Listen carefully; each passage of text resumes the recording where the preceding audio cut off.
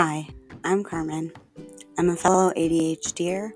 I'm a certified ADHD life coach, and I'm also a teacher. And I'm the host of this podcast, Authentically ADHD. I created this podcast in order to help me reach my goal of helping as many ADHDers as I can to thrive instead of just survive. Are you ready to jump in? Let's get started.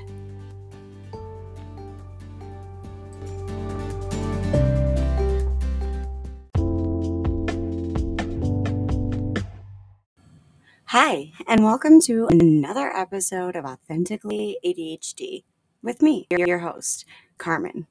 I am an early childhood special education teacher. I'm a certified life and ADHD coach, and I am a podcaster. I love to educate people on the latest research about ADHD because, frankly, there's just not enough out there. And we dive into topics that aren't really talked about a lot. And today we are talking about, do you think that you might have ADHD? We are going to go into what it looks like, why it gets misdiagnosed, and ways to cope. I can't wait to dive into this episode with you. So let's get started. Hi, friend. How are you? Welcome back to the podcast. And if you're new to the podcast, welcome to the tribe. Do you think that you might possibly have ADHD?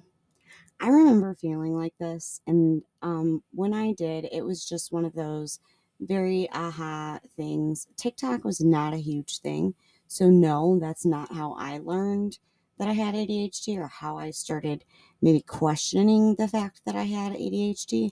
My best friend actually asked me if I had ever been tested for it because she had it, and we never really talked about it.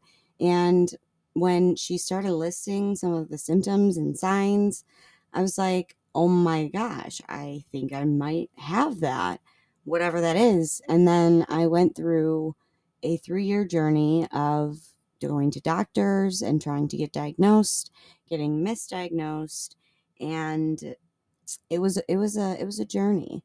My ADHD story is in one of the earlier podcasts. So you are welcome to scroll back to that one. I might even link it in the show notes if I remember.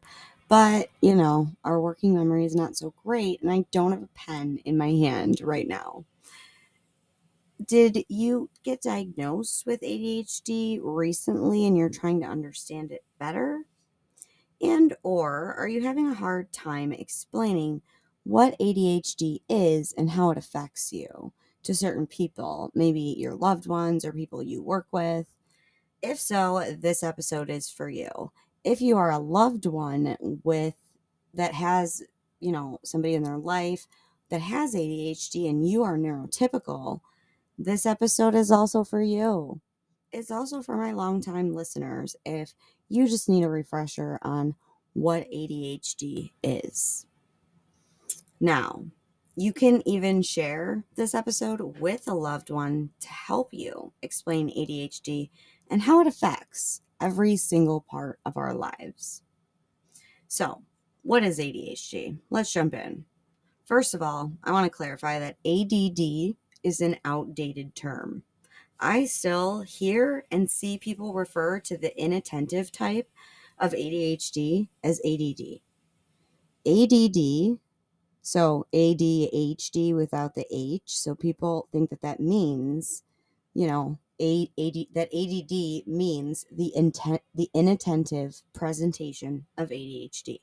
Now, I will go into the 3 presentations of ADHD, but just because you don't necessarily exhibit hyperactivity, like you're not a hyper person, that doesn't mean that the H just goes away.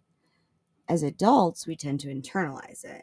Again, I will go into this more, but I wanted to touch on that fact because even what we call it never fits. That's because attention deficit hyperactivity disorder does not truly describe ADHD at all. We don't have a deficit of attention. There's no disorder in our hyperactivity. The disorder is the regulation. We have no regulation. It's just all over the place. Think of a ping pong machine. Our brains, literally, the thoughts in our brains, think about a pinball machine with like 17 of those little metal balls in there. Now put 10 kids in the room, put the music on full blast, and get those pinballs moving. That pinball machine is our brain. The outside of the pinball machine, that's how it feels to have ADHD. Your thoughts are those pinballs going all over the place. And I'm talking unmedicated, untreated. Your thoughts are going all over the place while everything around you seems amplified and it seems like you can't get anywhere. The name sucks and it's not going to change. So let's learn what it truly means. ADHD is a neurodevelopmental disorder that has way more to do with being hyper or being able to pay attention. Does attention have to do with it? Yes. Are all these things factors that play a role? Yes.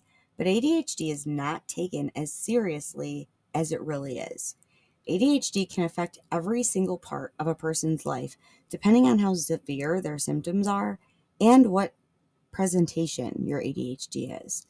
It can impact your home life, your work life, your organization, your relationships, your self-worth, your ability to move forward in life, and it can even impact the time it takes you to get something done, to remember important items, appointments, and so much more. The reason we struggle with these skills is because we have low levels of dopamine in our brain, okay? Which is like it's our motivation and reward, and it's how we self-direct ourselves. This is all located on our prefrontal cortex. I'm going to be referring to this as the PFC because prefrontal cortex is really hard to say over and over again. So the PFC is where the basis for all our interpersonal skills are developed. It's the last part of the brain to develop. It contains planning, time management, social skills, impulse control, emotional regulation, metacognition, cognitive flexibility, attention, working memory, and the thoughts of organization are all formed there. Not only is the last part of the brain to develop in humans, it doesn't fully develop until we're in our 20s, and that's for neurotypical brains around the age of 25 at the time you can rent a car. Now, we as ADHDers in our brains, we have less norepinephrine, we have less transmitters, and our transmitters are kind of lazy up there, making for an underdeveloped executive function system in our PFC up in our brain. Before you go trying to tell me everyone forgets stuff, etc., I want to make it clear that the symptoms have to impact you to a great deal, causing negative outcomes in your life for 6 months or longer. You forget your keys once a week or a couple times, then you don't really have ADHD. If you're just kind of messy, but you're pretty good at the rest of the stuff, you're probably just a little bit, unorganized or forgetful. But if you lose your keys and other important things daily or multiple times in the day, and then become so frustrated you emotionally explode at whoever is there, that's the difference. And you do that repeatedly. That's the big difference. It's not that we have different personality traits. It's not that we're lazy, that we don't want to do things, or that we're not motivated. Our brain is literally structured differently. And in most cases, our prefrontal cortex is all underdeveloped. So, there are 3 different presentations of ADHD. Now, it presents itself on a full spectrum of severity. So, one person who has ADHD doesn't look just one way. It's a spectrum disorder that impacts the way our brains develop. Some of us have a really hard time organizing while being pretty good in relationships, while another person with ADHD may not necessarily struggle with organization that much, but they may be very impulsive, distractible, and or struggle with sensory input. Meanwhile, hyperactive ADHD is still a thing.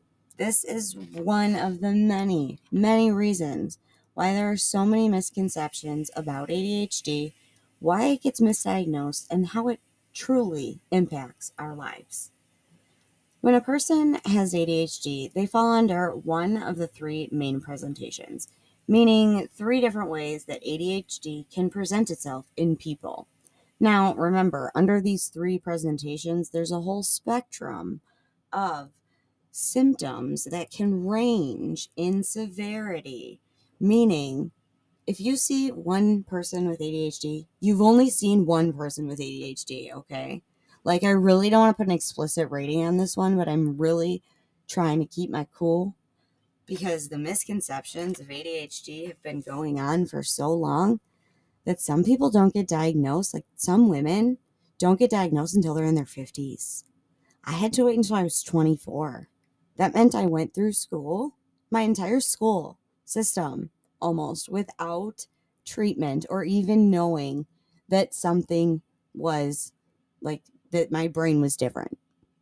I used to wonder all the time, what's wrong with me?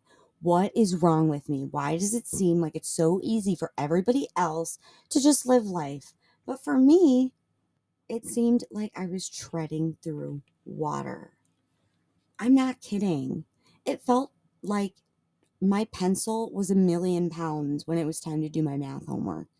When it was time to clean my room, it was like the most dreaded thing in the world because I had let things pile up so bad that it was just overwhelming.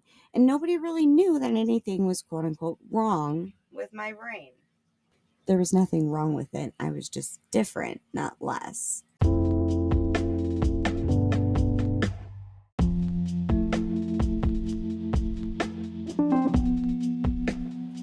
Hi, friend. Could you do me a huge favor? If you're not already, could you scroll up to the top of your podcast app and click that follow button and possibly give me a rating and, if you could, a review?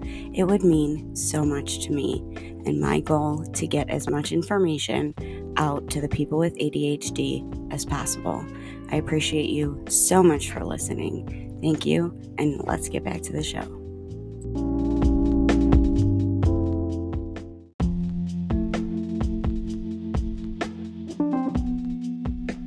Hey listener, if you're looking for a little bit more in setting and reaching your goals or any other part of my podcast, you have two options below.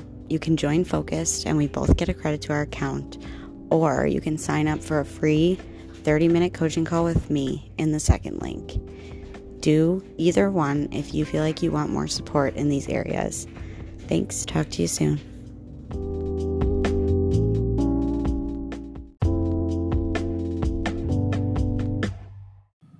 So, I want you to keep that in mind as I go over the three different presentations. So, first is primarily inattentive presentation. This is a more easily distracted daydream type ADHD. It's hard to pay attention to detail, usually disorganized, hard time following through, hard time paying attention to detail or following directions, has a hard time with following directions on a map, may get in car accidents from being distracted, like very easily distractible. Now, hyperactivity in inattentive type usually is internal, meaning your thoughts are racing, or you might do something that's not necessarily hyper, like twirl your hair, tap your foot, click a pen. I don't know. Think of something that you do that's repetitive, and that's your hyperactivity right there. That's what it is. The second presentation is primarily hyperactive impulsive, which is the classic ADHD on the go, acts before thinking, talks excessively, has trouble staying on task, has emotional explosions, and has a hard time following through and paying attention to detail because regulation is an issue. So this one still exists. Combination presentation. This one is the most common because most people show symptoms from both categories, meaning most people have ADHD combination type. That's the type that I personally have. Now, these three presentations can show up in various ways and at various levels. This can look like daydreaming, mood fluctuation, the feeling of overwhelm a lot. It's also responsible for the lack of awareness of time, the lack of self awareness, being resistant to organize and plan and prioritize. It may be hard to start a task, or you may start several and never finish any of them. You may have a hard time prioritizing what thing you should do first. You may get stuck in ADHD paralysis. ADHD impacts relationships, the ability to make and keep friends, to communicate effectively, and to regulate your emotions so you don't throw them at other people. So, this can affect you in your personal life, with your intimate relationships, at your job, and just like through daily interactions at the grocery store and at the post office or wherever it is that you go. ADHDers have we have less tolerance for frustration, big emotions, and so we can get really overwhelmed really fast, really easily. And also, our working memory really sucks. So, half the time we can't remember the details of events. So, recalling the information correctly is incredibly difficult and can sometimes come off as if we are lying or being narcissistic, which really, really irritates me because it's literally that we cannot remember. This is also what makes ADHDers more susceptible to falling into unhealthy relationships. That is a whole nother episode. Hearing all of these things makes it very understandable to see why ADHD gets misdiagnosed as depression disorder, bipolar disorder, or OCD, or anxiety, and all these other things. And people with ADHD get a bad reputation because of our deficiencies and the negative outcomes of our symptoms. It makes us look lazy. We make careless mistakes. We don't pay attention to the details. And daily, we probably struggle with simple transitions in our day, situations that make us feel and then take action that we're not proud of. You may struggle with shopping impulsively. You may struggle with external stimuli that overwhelm your sensory brain. I mean, the things that I've just listed are negative outcomes that happen due to symptoms of ADHD, and this can sometimes be so bad it impacts your ability to stay in relationships, keep jobs, pay the bills you need to pay, and overall, it affects our quality of life. It really does. People with ADHD, we have hyperactive nervous systems. This is why we are so sensitive. This is why remembering things is hard. But the thing about it is, here's the positives of having ADHD. We are very creative. We are super good in an emergency, like awesome in a crisis. We, for some reason, when that cortisol and that stuff starts going and the norepinephrine just rushes to our brain, we are able to turn it into dopamine motivation and solve like big, dangerous problems, emergencies. But then, we go back to regular life and we forgot like how to make spaghetti. I don't know. I'm just making stuff up. But this is literally what it feels like sometimes. So, the other thing about ADHDers is that we are idea machines. Like I said, we come up with a lot of projects and then we like to, you know, we don't always finish them all, but usually they start off as really good ideas. And if they're just crafted correctly, they can be made into awesome things. People with ADHD also have big hearts. We're very empathetic. We love hard and we're super caring and affectionate. We give all of ourselves even when we shouldn't sometimes. I'm gonna list off as 7 habits of successful things that ADHDers do. This is from Driven to Distraction. Number 1, do what you're good at. Number 2, delegate what you are bad at. Number 3, connect your energy to a creative outlet. Number 4, get well enough organized to achieve your goals. Now, see what it said there? Get well enough organized to achieve your goals, not perfectly. Number 5, do not be afraid to ask for advice or help from trusted people. Number 6, make sure you stay connected to your close friends.